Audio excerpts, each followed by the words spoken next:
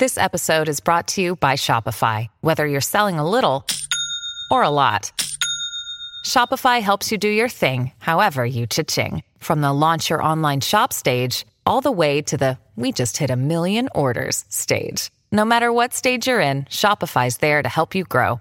Sign up for a $1 per month trial period at shopify.com/special offer, all lowercase. That's shopify.com/special offer. Hello, everyone. The clip you're about to hear is from one of our exclusive Patreon episodes. Due to recent events, these episodes are no longer on theatrical releases, but rather older films. However, just like all of our other clips, it may contain major spoilers about the film, so you have officially been warned. And if you want to check out the full episode, head over to patreon.com/horrorqueers and we'll pop right up. Without further ado, here's your exclusive Patreon clip. So let's talk about her performance. What do you think of this? I love it. I think she's so endearing with no dialogue, minus that one bit where she's doing the writer's brain, like play out the endings. Actually, what's funny, and this is a writing thing, but the thing to me where I was like, oh, I could connect with her on like a deep level is when she's doing the when she's typing her book and she's like la la la ending stuff. Money now, please. Yes, I love the money now, please. As someone who has struggled mightily to write over the last couple of years, where you're just like, I don't know, fuck, like you know what I want to say, so just cut me the check and send it my way. Right. And admittedly, because this is the first thing that I had seen Segel in, and I don't think she's really done much outside of her husband's films or his TV show.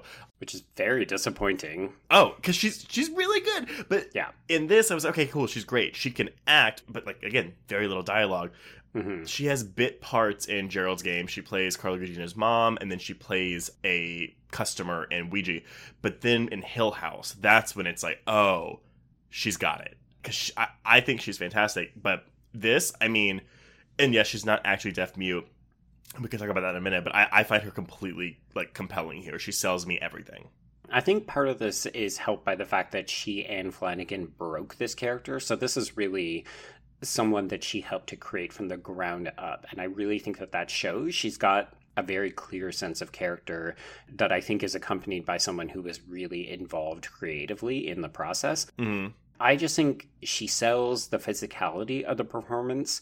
She's really good at handling the emotional beats when she sees horrifying things, when she's hurt. You know, you really feel that sense of connection to her. Yeah. But then also there's something, you know, she's just like a little bit wacky and relatable, particularly in those early moments where, yeah, she's struggling to write, she's a bad cook, even just the fact she's had an active sex life, but she's not really dating somebody right now, and she's just trying to get away from it.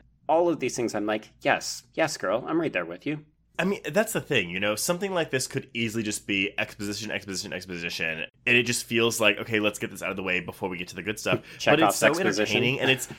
It is, but it's so many, like, little things, you know, where it's like, oh, like, you could, I guess, spend more time on this, but, like, you don't need to, because I'm getting all the information I need based on these little things that you're giving me. And the conversation she has with Sarah is just so delightful, you know? Yeah, and I really like the fact, so coming back to the article that I mentioned a little bit earlier, one of the things that they talk about specifically with relation to the deafness, because a lot of people were struck by the deafness as a plot point and a character beat.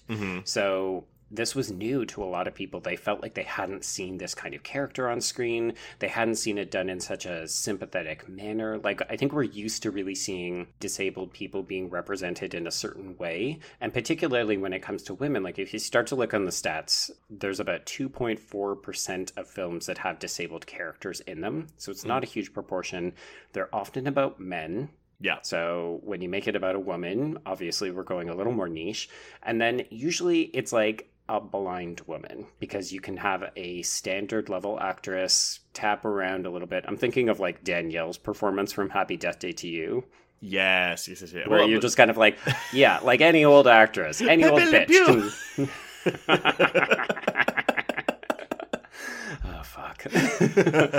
See previous episode on Happy Death Day to You. Which Joe hopefully will watch again one day so he can like it more. Dude. But I think in a lot of ways, Maddie feels fresh to people. And to a certain extent, even the nature of the narrative in this film is unexpected because we expect that she will need saving. And she fucking doesn't. And that's really refreshing.